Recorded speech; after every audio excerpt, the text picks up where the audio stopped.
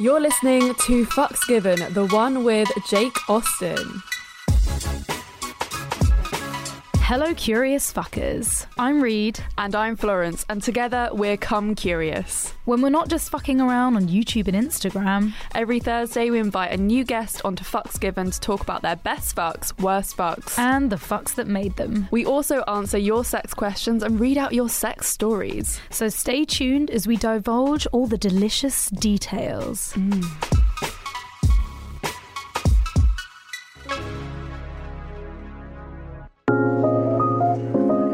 Hey, Jake.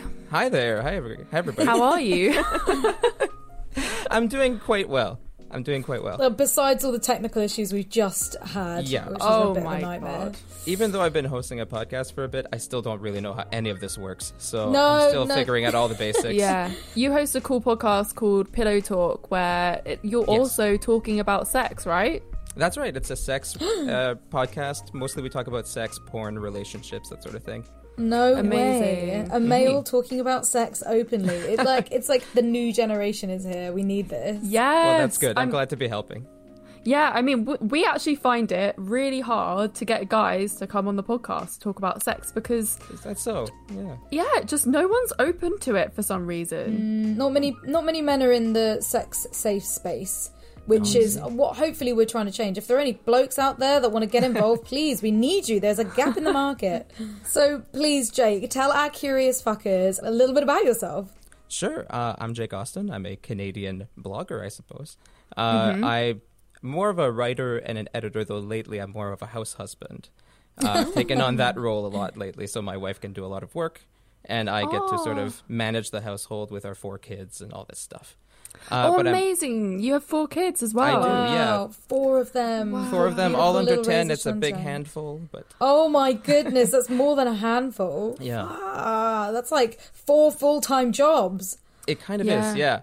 So I do mostly that. And on top of that, I am the co-host of Pillow Talk with Emma Austin, with my wife. Yeah. Oh, that's so cool. That is so awesome having like a podcast with your wife where you can just talk about sex openly. Like, we're all for that. That's the Yeah, dream. hopefully it helps the chemistry that we know each other so well and get along so well. So, yeah. And that's so cool that you're a house husband. You like look after all the kids, and whilst your independent female partner is off doing all the work, that's what we like to hear. That's some sexy progression. shit. It's something like that, yeah. That's hot. Yeah. Fuck number 1. The last fuck. The last fuck was quite recent. There's the That's what perk we of like. being married and locked down with my spouse. Yeah. My wife is really into edging. And Oh, yeah. and I'm quite fond of it myself. It's a lot of fun to do. So that's how that last fuck started.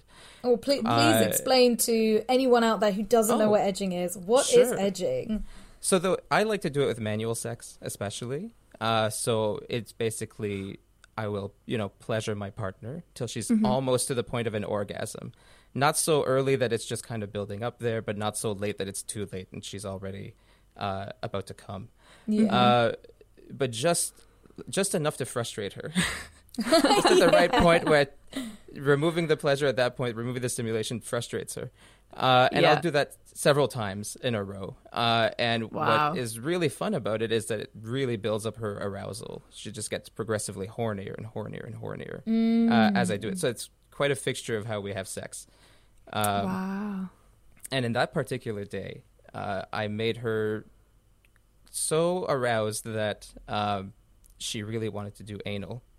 Which is something we do once a month, maybe. Yeah. So it was Once a basically month's quite regularly. I was for gonna anal, say- I quite think. regularly. Put it on the regs.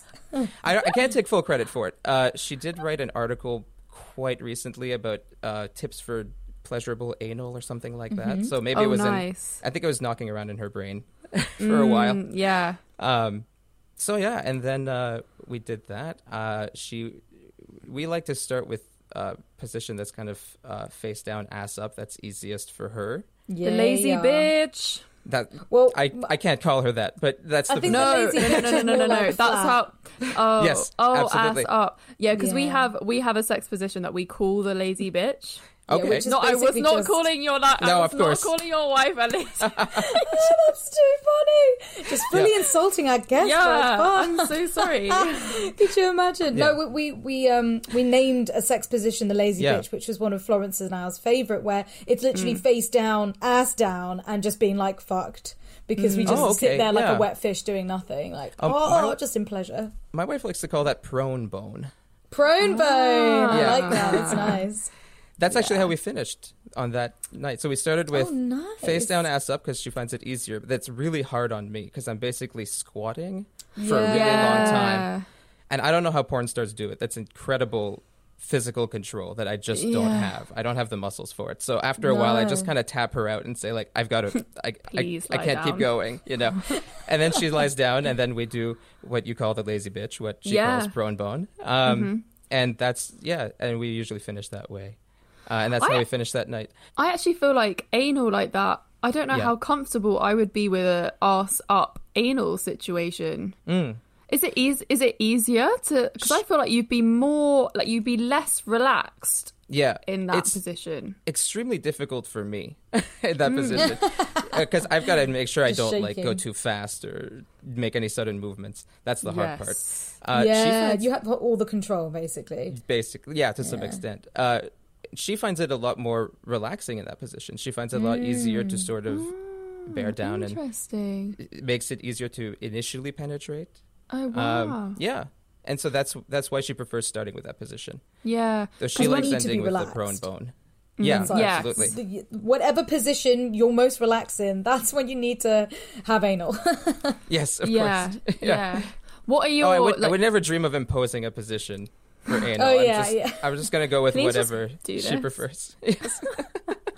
Do you have any like how do you sort of work up to anal? Like in that situation the other day, like Yes. how did it sort of go from what you were like foreplay to let's do anal sex, or were you doing vaginal sex and then it went to anal sex? No, we didn't do vaginal sex that time, but it is, in that case, it was a lot of edging and then anal fingering.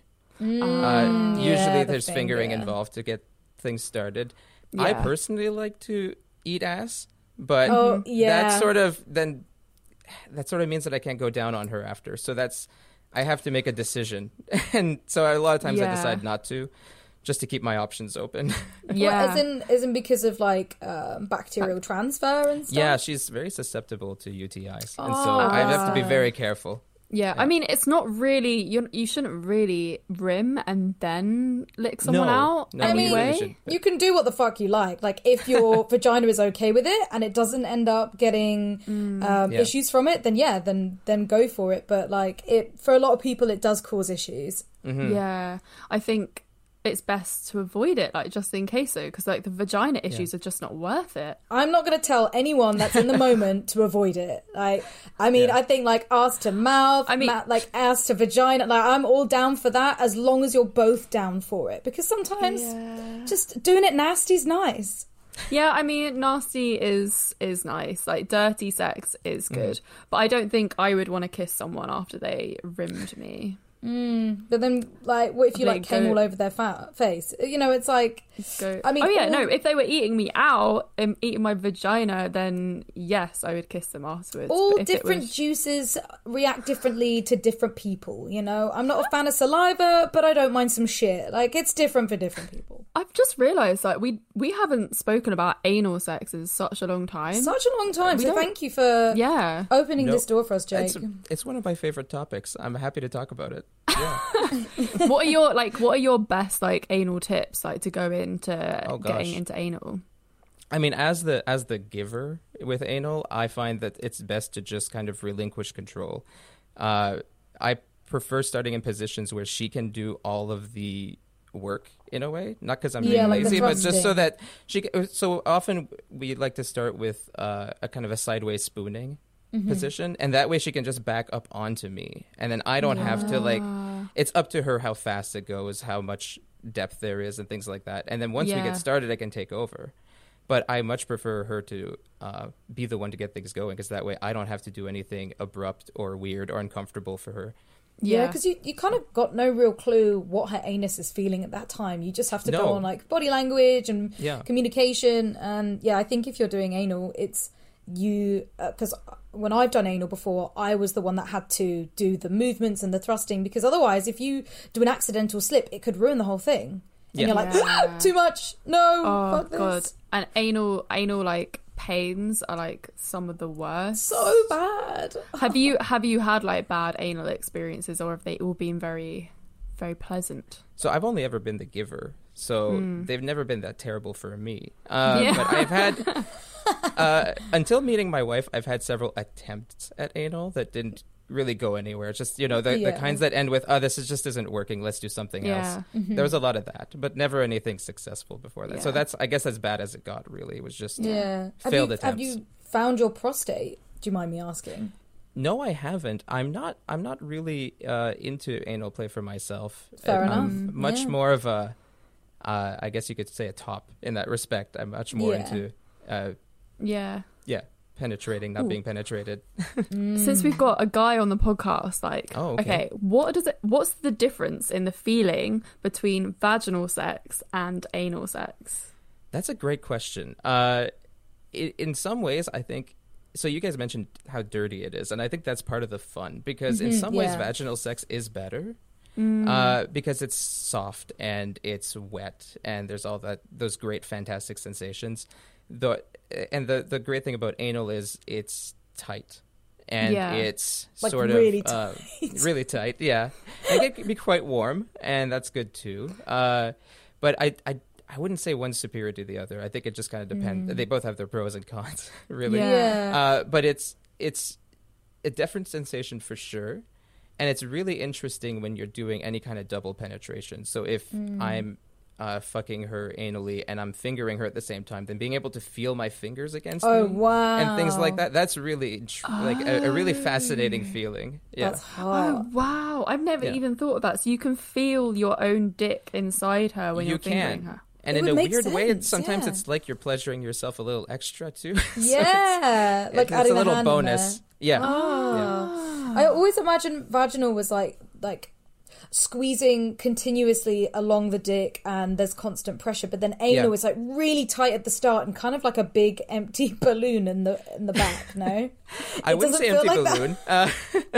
It's okay. You're right that it's much tighter at the beginning, but it's still fairly tight all the way through. Not at all like a deflated balloon or anything. It's good to know. I don't have a penis, so I'm just imagining from like fingering myself, I have a bit of a hard time with sensations too. I have a very insensitive cock. And so do you know why? I think it's a combination of things. I have phimosis, which means that my foreskin can't retract when I'm erect. I see. Which is something I'm working on, but that's been a situation my whole life. Yeah. And because of that, I might have given myself death grip pretty aggressively early on in my life. Yes. So I don't feel I feel great sensations down there, but I'm not as sensitive as a lot of people are. People can seem to pick up temperatures better than I can, or like nuances that I don't always pick up on.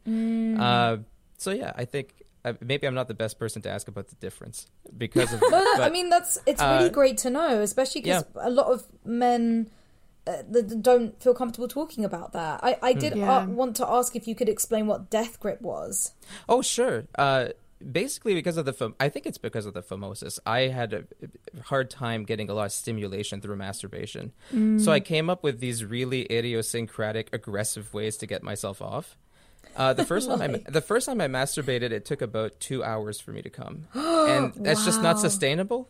So the first way that I really figured out how to come reliably was I would grip the shaft with one hand, and I would press the palm of my other hand against the head of my cock, and I'd move my cock back and forth so it was rubbing aggressively against the palm of my hand. Yeah. And that gave me enough stimulation to make me come within like 20 minutes or something like that. Still 20 minutes. Yeah. And then eventually I sort of tried to work on that, fix that. Now I can just kind of get off on the jerking motion, but it has to be tight, hard, firm, aggressive. And so because of that, then it's hard for me to get off in other ways. Yeah. So that's the death grip part. It's basically without that specific kind of stimulation, I find it really difficult to ejaculate.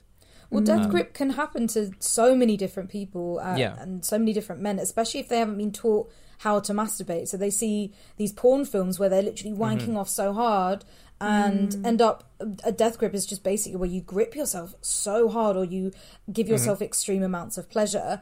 And then when it actually comes to like sex or having fun with somebody else, because it's not that tight, a vagina is not a death grip, you know? No. And then it's hard to enjoy sex. It's hard to get off. I think so many men suffer from that. Yeah. Yeah. There's light at the end of the tunnel, though, because I have found that, you know, I've tried using my other hand, and that after a while could work. And so now I'm using, every day I use a fleshlight. Oh, yeah, amazing. Yeah. Yeah, now I can come with that. So I'm making progress. I still cool. haven't come from actual intercourse, but Yeah. the fleshlight is the step in the right direction, I think. Yeah. Yeah, Wow, it's like thank you for like being so open about this as Oh, well. yes, no thank problem. you. It's like the reverse of vaginismus, like with the dilating, you know? It is, It's like you have to widen your grip. You both have to widen.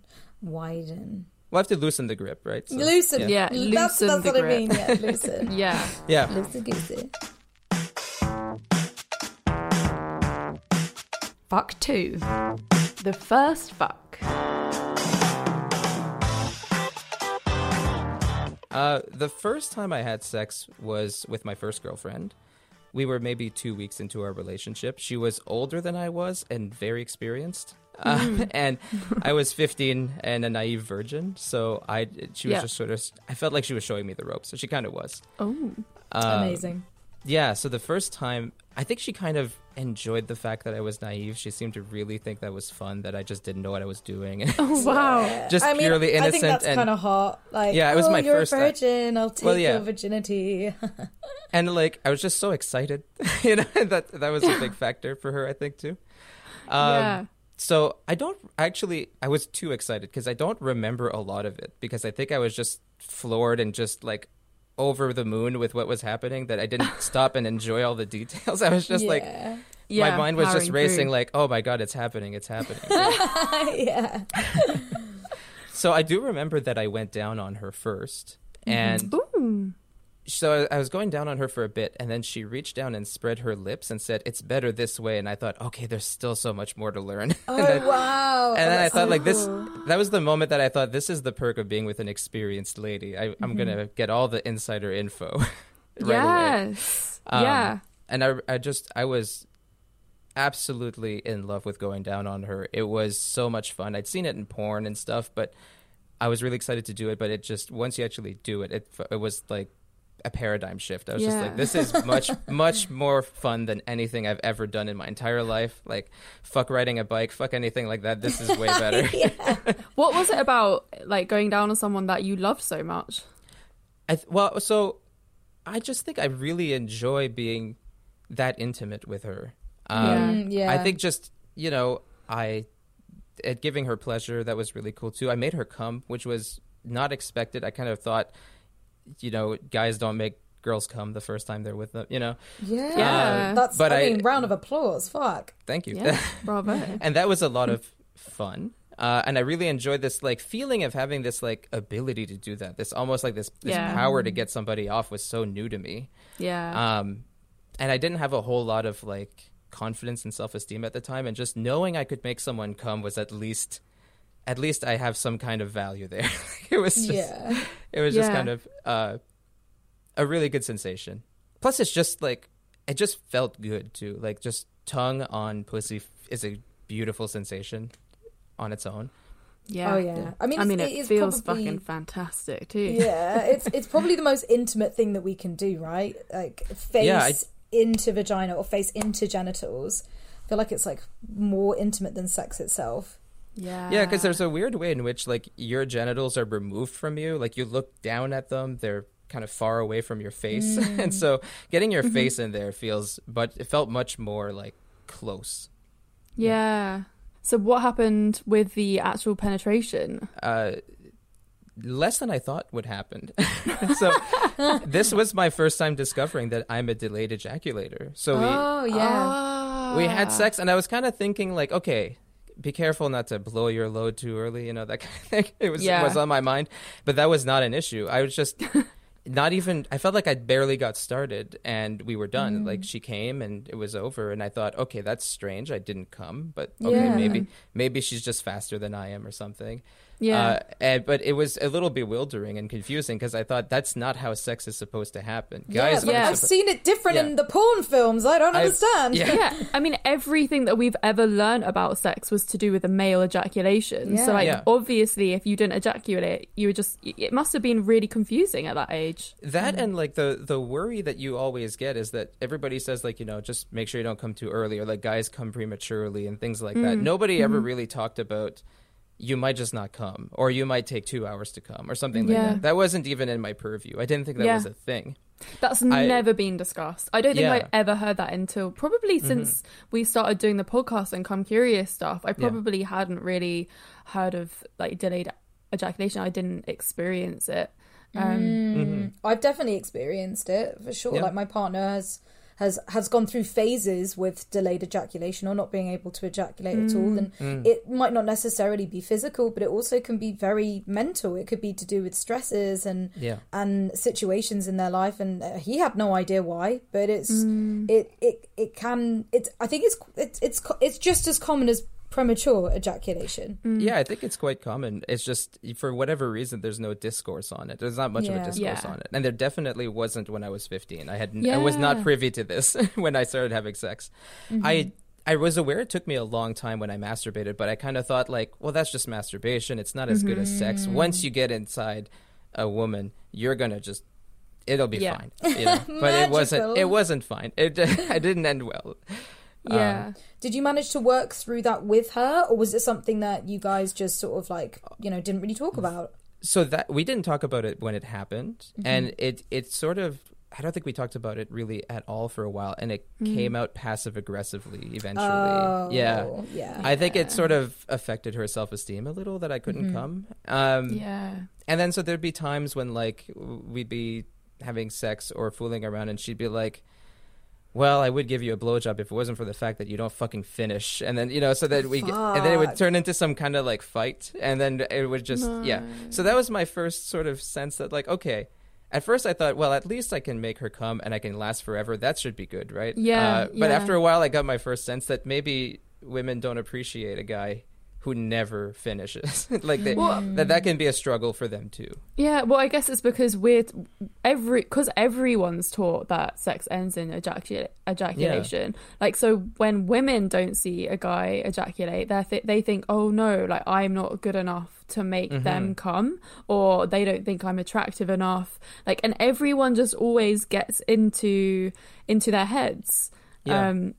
Which is the worst thing you can do in this situation, because it just like extends and propels the fear and makes it harder. I do sympathize though, because I think if I was with a partner and I couldn't make them come, I think after a while I'd start to feel like, am I doing something wrong? Am I kind of fucking up? Or at least at this point I have more of a history and I can say, hey, it's not you, it's literally everybody I've been with. You know. Now you know. Yeah.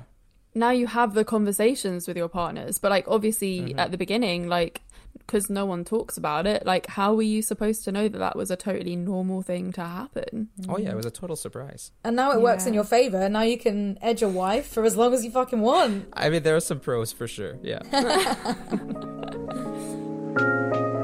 Fuck 3. The best fuck. This is a hard one to pick, which I guess is a good problem to have. Though I kind of worry, it's like, you know how they say if you can't pick out the asshole in the room, you're the asshole? I kind of worry that if I've always enjoyed sex, maybe I'm the one who's bad at it. No. But I think if I have to pick the best one, it was probably this time with my wife last year. I want to say probably sometime in the fall or winter. Yeah. And we decided to just experiment with the lightest bondage possible. She got a blindfold that was kind of like a sleep mask that we used as a blindfold. Yeah. And some silicone handcuffs. And the idea was that she'd try to blindfold me and see if that would do anything, you know, for her. And it didn't. Me being blindfolded really sucked. You were like, please. The blindfold was on me, and I was like, okay, this is like regular sex, but worse. I can't see anything. Like, I don't get to see her naked. I don't get to look at what's happening. The visuals aren't there. It's just, it's like, okay, fine. She gave me a blowjob, and that was great. It was a fantastic blowjob, but I just remember thinking, like, I wish I could see it. Yeah. That would be better. So it didn't go so well. So I was like, okay, blindfolding's not for us. And so we decided to switch, and she put on the blindfold. I put the blindfold on her, and it was an immediate tonal change. Everything was absolutely different. I put the blindfold on her, and I put handcuffs on her wrists, and I forget what I said, but I said something that she said kind of just sent her. I said something like, okay, you don't need to worry about a thing. I'm in charge now, or something like that. Yeah. And she went into, this is her first time, I think, or the first time with me, or first time I know, she went into subspace. She just experienced this huge euphoria from giving control over to me and being blindfolded and stuff. And that was intense for me too, because I remember seeing that effect on her and thinking, holy fuck, look at this effect that this is having on her. And that's such a huge turn on.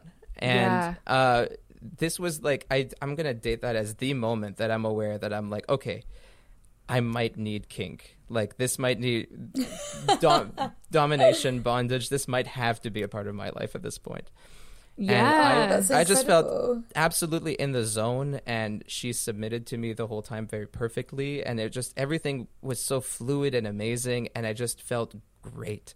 I felt it was, the sex was great, of course. So we did a lot of edging, and I went down on her, did penetrative sex, all that stuff. It was great. But I think it's the psychological part of it that was really, really exciting. Just being totally in control. Yeah, feeling for the first time, I think, in my life that, like, I've got this complete control, and she is completely submitting to me.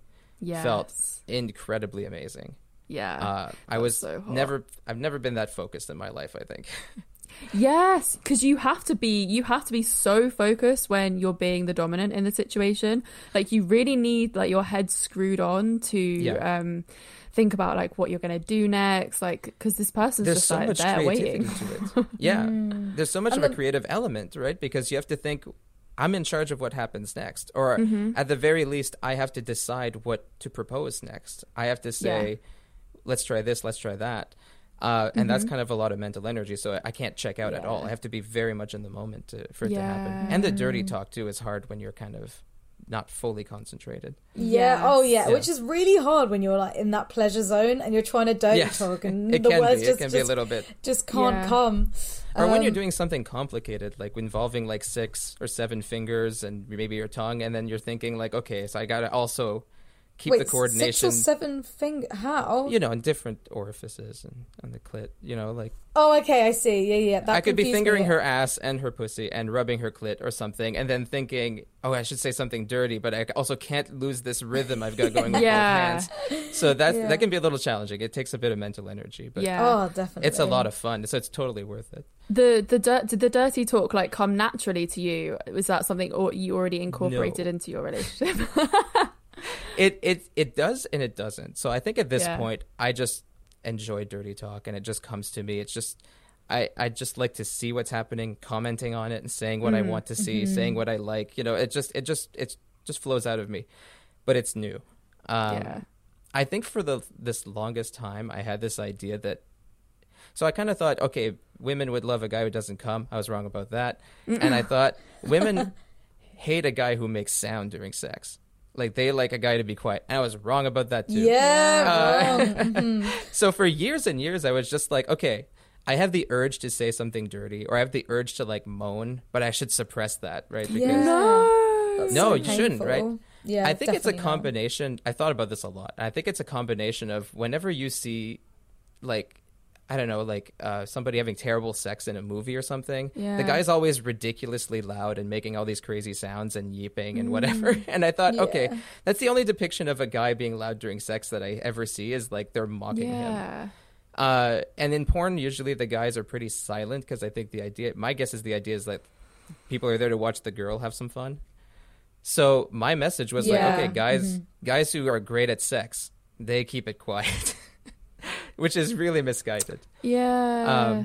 That's so but misguided. Yeah, which is a shame because it's so nice hearing men talk and moan and get excited. And, like, of course, we can all do weird moans. Like, things can go a little bit out of control, but there's nothing wrong with that. I remember saying that to my partner, being like, you know, it's totally cool if you want to moan or if you want to say something. I enjoy that. I actively enjoy knowing that I'm doing something right. And so it really, just giving them that reassurance really helps them come out of their shell. Oh, 100%. Like, I think the last sexual partner that I had was kind of probably one of the first partners that has, like, really sort of shown that they are, like, receiving pleasure and, like, actually just kind of, like, letting go and, like, just making the noises, making the faces. And, like, at first I was, like, a little bit taken aback. I was like, oh, wow, like...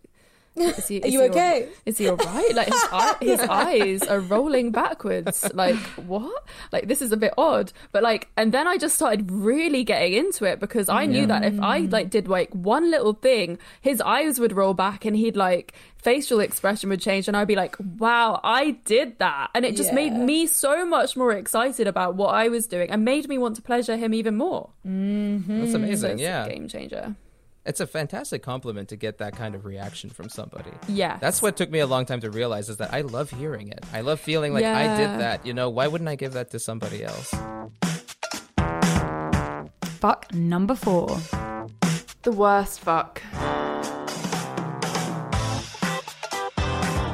My worst time having sex was, again, related to delayed ejaculation. Okay. I knew this girl. She was she was my friend's girlfriend, but she had this like crush on me that was very open and acknowledged. And after they broke up, after a while, we sort of hung out and we were talking, and she was kind of hitting on me, and I knew it was going to take a kind of direction, so I gave her the warning of like, I don't actually come during sex. That's not a thing with me. And she got really sort of confident and said, oh, I can make you come. Oh, God. And I said, and I was like, okay, I don't think you can, though, because no one has. And a lot of people have tried for extended periods of time. And it's okay. It's just my body. It's not anything else. But she was insisting. She's like, I've got my ways. I've got tricks. I've heard this story so many times, but like gender reverse. And so we fooled around eventually, and she gave me a blowjob, which was fine. But her trick was to rub my perineum the whole time. Oh yeah, interesting. That was her move, and she was sure that that would work, but it just felt really uncomfortable. Oh no. It didn't do it for me at all, and I was just kind of like, you know, it was enjoyable. I didn't want to say anything, so it's just kind of like, oh yeah, this is great, sure. The blowjob was fine, but just this like sense that she was trying really, really hard at something that didn't work felt really. I kind of felt bad.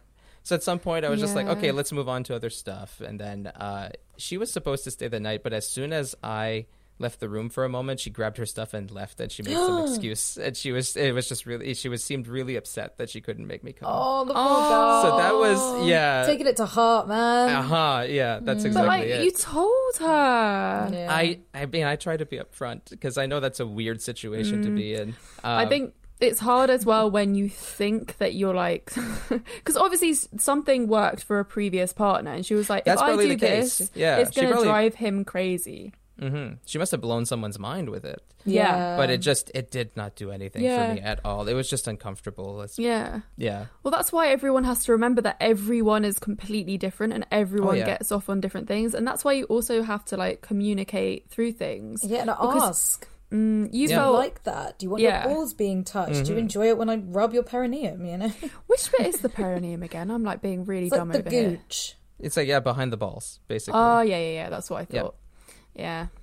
Apparently that's a magic spot, but I think it is. For a lot of people it is, because it's also like, it's near the bum hole, but not too near the bum hole. And I think we used that in our porno, Florence, where it was like, press the perineum. And yes, we did. Because that can really set a lot of guys off, because it's a very sensitive spot, but it's not for everyone. It's like some men don't like having their balls being touched because they're overly sensitive. You know, you just have to ask and be clear. And it just, Absolutely. what did it feel like? It just felt like a bit uncomfortable. Did it feel painful or? It wasn't painful. It was just kind of like, it would be the equivalent of, I think, if somebody rubbed really hard on my knee. It was just firm and a lot of pressure, and it just didn't feel like anything special. That just feels weird. like it's detracting from the pleasure of the blowjob. It kind of distracted me a lot too. But We all do weird things like that, right? When we're young, we're immature, we don't really know how to communicate, we don't really know like how to talk about sex and be like, oh hey, like what can I do to help you come? Like what do you like? And instead we just feel so like almost attacked and hurt for it, which is so wrong. If someone doesn't enjoy something during sex, it's not ever an attack. It's almost like they're just trying to teach you a better way. Yeah. And you felt like obliged to just go through with it and not say anything. Yeah, I even in the moment thought, do I fake an orgasm? Oh no! And can I get away with faking an orgasm without coming? I really kind of thought, like, do I just kind of pull out and I'm like, oh god, yeah, that's great. Yeah. See, that's what women do all the time. Yeah. Because we can get away with it, which is unfortunate. Yes. So get away with it. Faking an orgasm is never good. We do not condone faking orgasms, because then it gives that person the idea that everything went well, when really you just got to be like, hey, that just doesn't work for me. But also, like, I think there's something with going in there when someone tells you something about their body, like, don't just think that you're gonna cure them. Yeah, you'll be the one to fix that or whatever. So many people do that, and then they don't realize that they're actually, by saying that they are going to do it for you, they're putting more pressure on you, which then makes it harder for you to actually have a good time. Yeah, I've definitely been there before. I'm like, oh yeah, I find it, I don't really squirt, I find it really hard to squirt, and they're there for ages trying to make you squirt, and then you're just like, ow, like that actually, it's just, that's not very comfortable. Yeah, because everyone wants to be that person that made it happen. Yeah, like I climbed that mountain. The ego. Fuck number 5. The fuck that made me. The fuck that made me is difficult to pin down too, but I think I'm gonna go with one where I didn't realize at the time that I was sort of into domination and submission, but it was my first inkling that I might be. Yeah. So I had this girlfriend. It was a long-term relationship. We've been together a year, and she was, looking back, I can tell she was extremely submissive. She was really into that. She was really into cock worship and things like that. I just didn't have the language for it at the time. I was just like, oh, she likes giving head or whatever. Like, but it was like, these long extended, like hour-long sessions of basically cock worship, and I was just really into that. But what I also discovered I was really into that surprised. That wasn't that surprising. I thought, that's pretty normal. Somebody loves up on your dick for an hour. You're supposed to enjoy it. That's typical. But the other thing is that she was really kind of shy and repressed, I want to say. She had a really like a religious upbringing kind of thing. And there were little workarounds that made her a little more comfortable with doing certain things. Like one of them was, I forget how this started. I think one of us made a joke about something involving her being asleep and me touching her while she's asleep or something. And it turned into her pretending to be unconscious. Oh, yeah. That's a huge sex. fetish. That's like non-consensual, consensual, like sleepy stuff is so hot. Yeah. So I think I threw like a pillow on her face as a joke, and then when I took it off, she was there. She was out. She's pretending to be completely unconscious, and I was like, okay, this is surprisingly hot and fun. So I started undressing her and touching her, and doing all that stuff and playing around with her body. And the moment I realized that something was completely different for me is when I got to her mouth. I opened her mouth, I put my dick in it, and I kind of face fucked her a little bit. Oh, yeah. And then she came to life and she gave me head. And I thought, I wish she hadn't done that. I was so enjoying this play that we were doing where she was, pretending to be completely, and I think that was the first moment that I thought, okay, there's something weird about me. I'm not supposed to be disappointed by a blowjob. I'm not supposed to prefer somebody who's so passive. I didn't want you to do this. I wanted you dead, bitch. Yeah, exactly. Yeah. And it stayed with me for so long because I was like, am I a weirdo? Am I a pervert? Am I a creep? Like, what's wrong with me that I would prefer that? And I think now, looking back, I think it was just the most at the time it was the most the closest I came to like a really dominant submissive dynamic where I felt like, okay, naughty. I'm completely in charge. It's all up to me. She's doing whatever I want her to do. It felt amazing. But at the time I just thought, this is really weird, but I'm really into it. It's like a living sex doll fetish. It's almost like you can move her, and I mean there are so many subcategories of kinks and fetishes into like sleeping and living dolls, and I mean we can even go as far as to play as like far as to say, what's it called? Not narcolepsy, necrophilia-ism, where it's like faking and playing, and I mean yes, of course, real fucking a dead person is very, very illegal and would not recommend that for anyone. But I believe that doing consensual role play, I think it's absolutely fine and fun. Oh, of course. Yeah. I think that moment when you discover what one of your kinks is just it is a game changer, because you're suddenly just like, what is this strange thing that really gets me off? But what makes it more fun and more of a turn on is that it's not of the norm. And you feel kind of like a little bit of guilt, but like that even makes you more turned on.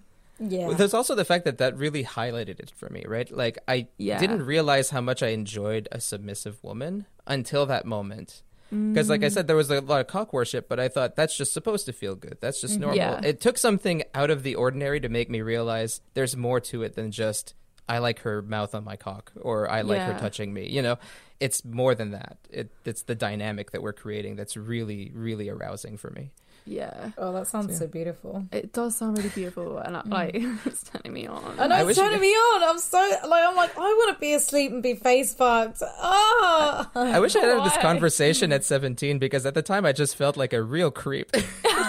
And now somebody's telling me it's beautiful. This should be a conversation that we all have like at a younger age. The ages that we are starting to discover our sexual kinks and like that is going to be from like quite a young age, because the shame and guilt that some people feel for their kinks and fetishes it lives with them for a while as well, until they figure out what it is, and it can ruin their sex lives and how they masturbate and when they're with another person.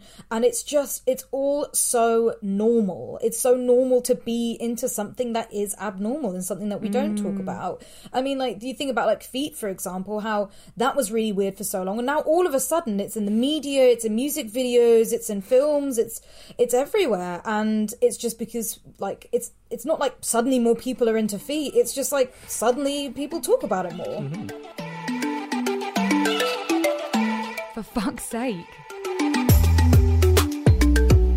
So this week's sex question is kind of a question and a story rolled into one. It all started a couple of months ago when I had a panic attack while sexting my current partner. Aww. He was so understanding and great about it, but I wasn't sure what triggered it. Then I saw a post on Instagram a few weeks later about someone describing their experience of sexual abuse, and it reminded me of my first serious but quite toxic relationship. We were together from ages 15 to 17. Sexually, we moved very slowly because every time we tried something, I'd feel guilty. In brackets, it says church fucked me up. Oh. We would always talk about the things that we were doing afterwards, but I often felt my boundaries weren't respected. For example, I distinctly remember telling him that I wasn't ready for him to see my boobs yet, and we agreed we wouldn't do that. Then a week later, he had me lying on his lap holding my top and bra up so that he could stare at them. I know this really isn't a big deal, but at the time I felt so shell-shocked and I didn't feel able to tell him to stop.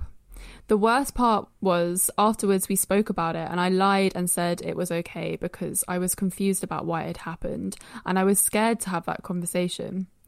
He said to me that he was worried because I'd looked really scared while it was happening. I don't understand how he saw that and chose to carry on. But then I know I didn't tell him to stop either. Our relationship carried on like this for a while, gradually escalating to more sexual stuff, some of which I was completely comfortable with, and then the other situations where I'd said I wasn't ready for something. And then he'd start doing it to me a week later without any further conversation. Fucking hell.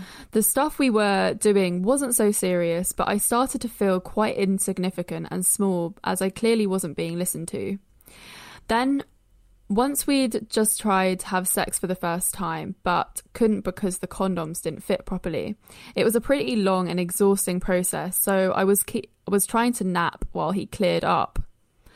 He got back into bed and I was as far away on the bed as I could be. And I was lying face down, my body pointing away from him and my legs together. My memory gets a bit blurry from there, but I think he said my name a few times and I didn't respond. Next thing I know, he was fingering me and grinding on me. Oh my fucking God. I really didn't want him to, but I was scared to say something because we were in a very bad place by this point and I knew it would cause an argument later. He just kept going for ages whilst I lay there stiff as a board, and then I did something completely stupid. I opened my legs and pretended to come because it seemed the easiest way to get him to stop without us fighting. I don't really know how to feel about what's happened. I definitely didn't want it, but I didn't actually say no. He might have assumed I was still horny as we didn't end up having sex, and as I did pretend to come, I can see I did give off mixed messages in the end. At the same time, I don't understand how my body language and lack of response could in any way have indicated that I wanted it. And as there were so many moments in the relationship before that I felt pushed sexually, I'm struggling to believe it was a case of miscommunication. It confused me ever since, but as it wasn't a super big deal and we broke up soon after, I just tried to ignore it for a couple of years. But now the panic attack and the post I saw has brought it back. I'm just very confused right now and I don't want to talk about this with my loved ones until I have the clarity to know if these things were something serious or just a misunderstanding. I don't want to seem like I'm trying to drag his name through the mud or if I'm overreacting. At the same time, I don't want to lie to myself that it was all okay if it wasn't. Sorry for the long message. I just had no idea where else to go. Thank you. Mm-hmm. Wow. Oh, baby girl. She's unpacking a lot there. Mm-hmm. Yeah. And it sounds like you're dealing with it in the way that most people would deal with something like this. It's a lot of confusion, a lot of hurt, a lot of like potential nice memories that have turned sour. And I think you're right. You don't know how to pursue it because you don't want to end up pointing the finger and being like, you did this, you did that, when it sounds like he was so young and so inexperienced and just had no idea what he was fucking doing and couldn't read you properly. I would disagree with saying that, like, completely. I would say I don't think there was any point where he was bad at reading the communication. I think he outright saw what was happening and decided to go against it. Like, her body language was saying no all over.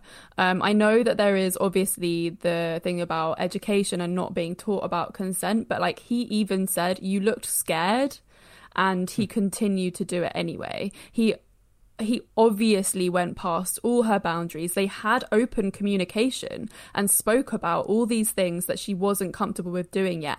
And yet a week later, he did it anyway. He sexually assaulted her a number of times. And there's no confusion there. She was sexually assaulted.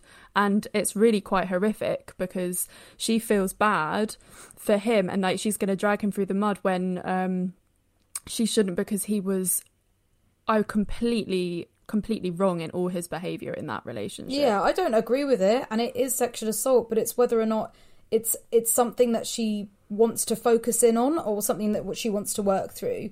You know, like I feel like there have been so many times where I've thought of a great sexual experience, and now I've been told that it was sexual assault. It's really ruined it for me when it was something that I could have just had in a nice memory. But that doesn't mean to say that it's not a sexual assault. And if she does want to sort it out, especially if it's coming up now to affect her present, I think that's when it needs to be addressed, and you need to speak to a professional and talk to people about it. Because if it's something in the past that's causing issues in your present, then there is something going on there that needs to be unpacked. Yeah, 100%. There's also the way that she kind of felt about it. It sort of points to the way we discuss consent a lot, which is just kind of like no means no. It boils down to that. But it seems like she's a little confused by her feelings because she kind of feels like she didn't say yes. Yeah. And so in that respect, she didn't consent. But because she didn't say no, part of her feels like she might have consented, you know? Yeah. And it's sort of like we have a lot of conversations about consent where it just boils down to you have to make sure no one's saying no, as opposed to making sure that the person you're doing something to really wants it, or it's actually saying yes, or that it's okay to just check in and say like, hey, are you okay with this? Yeah, I agree. Like, if you want to be sure, it's got to be an enthusiastic yes, and you have to check it in. Yeah. And it's not just your responsibility as somebody just to say yes or no that you like that, but also if you're with someone, you need to understand the situation. Even if they're sitting there looking like they're having the best time, it's always so important to check in. Yeah, but it wasn't anything on you for not saying no. Like, please don't feel bad about not speaking out, because your body spoke out and he didn't listen. He didn't see it. He decided to go against it. Never feel bad for not saying no. I know that I have been in situations in the past. It's like a deer in the headlights situation where you just feel like sometimes as the female in the situation, or anyone in the situation, if you don't know what's going to happen if you do say something, and you almost just, it's a protection thing. You're like, well, it might be, your body's sort of saying it might be safer if I just go along with this, because obviously sex is quite an animalistic thing. So I think it's quite I think it's probably quite a natural reaction to sort of just retreat into ourselves and be like, let's just get this over and done with, and then I'll be safe. Yeah. Am I misremembering too? Was there something at the beginning? There was something at the beginning, I believe, about her feeling sexually triggered by with her current partner.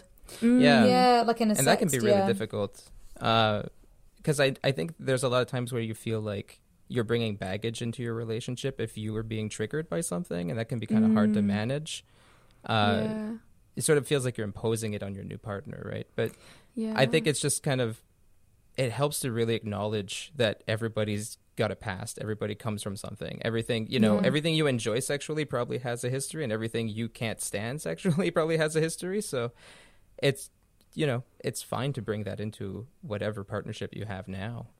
I think it's important and healing, speaking to this person and saying, hey, I don't quite understand the situation yet, but I think there was some sexual assault when I was younger, and try and talk to it about the situation with them, and let them help you deal with the process together and work through it together, so at least they know where you're coming from and understanding why. Because if you keep saying, oh no, I don't like this, but they don't understand why, it might not, they might not be able to compute in their mind so clearly.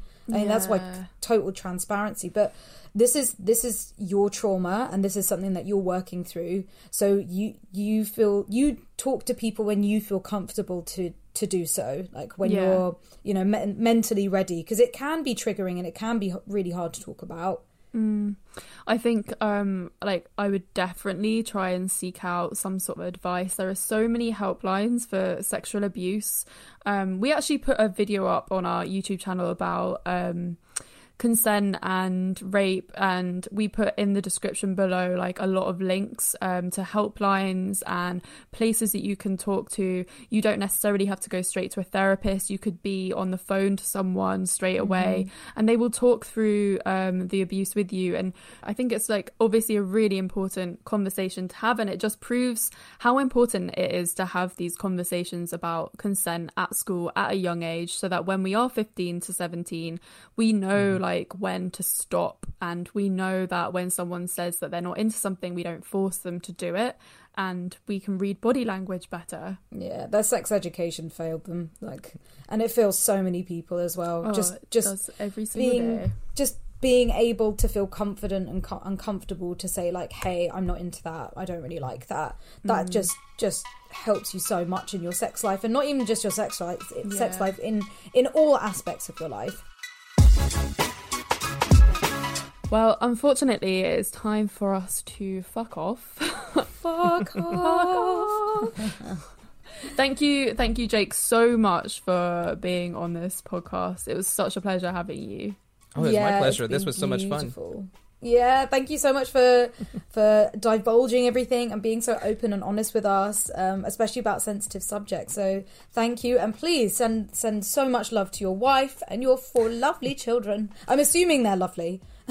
Most of the time. If they're lovely. Most of the time. Most of the time. So where can our curious fuckers find you? My only social media is Twitter. I'm Mr. J. Austin on Twitter, but I'm also the co-host of Pillow Talk with Emma Austin. The full name's important because it turns out there's a lot of podcasts with that name, Pillow Talk. But Pillow Talk with Emma Austin is me and my wife having the kind of conversation we have after sex. So basically, we just decided it'd be fun to record them and see what would happen. So we talk about sex, relationships, pornography, that kind of thing. Sounds so good. Cool. I think that's so important to sort of normalize those conversations between partners as well. Yeah, for sure. Amazing. We'll have to check that out. Yeah. So anyone, if you have a sex question or a sex story, please email them in at fksgivenpodcast@gmail.com. And put it in the subject as well, the subject heading, whether it's a question or a sex story. That would be really helpful. As well as you can check us out on our social media. Come Curious on Instagram and Twitter, and our personals, which is Reed Amber X and Florence Barg. Yeehaw. And I don't know what I said that. You said that so like yeehaw. So unenthusiastic. I was going to say give us a rating and a review and subscribe to this podcast if you haven't already. And thank you, Curious Fuckers, for being here. And you will hear us next week. Share this round. Share the links, guys. We love you. See you next week. Bye. Bye.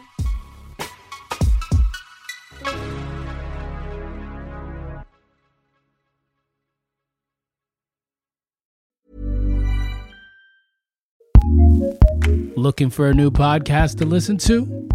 Here's what we love, courtesy of Acast Recommends.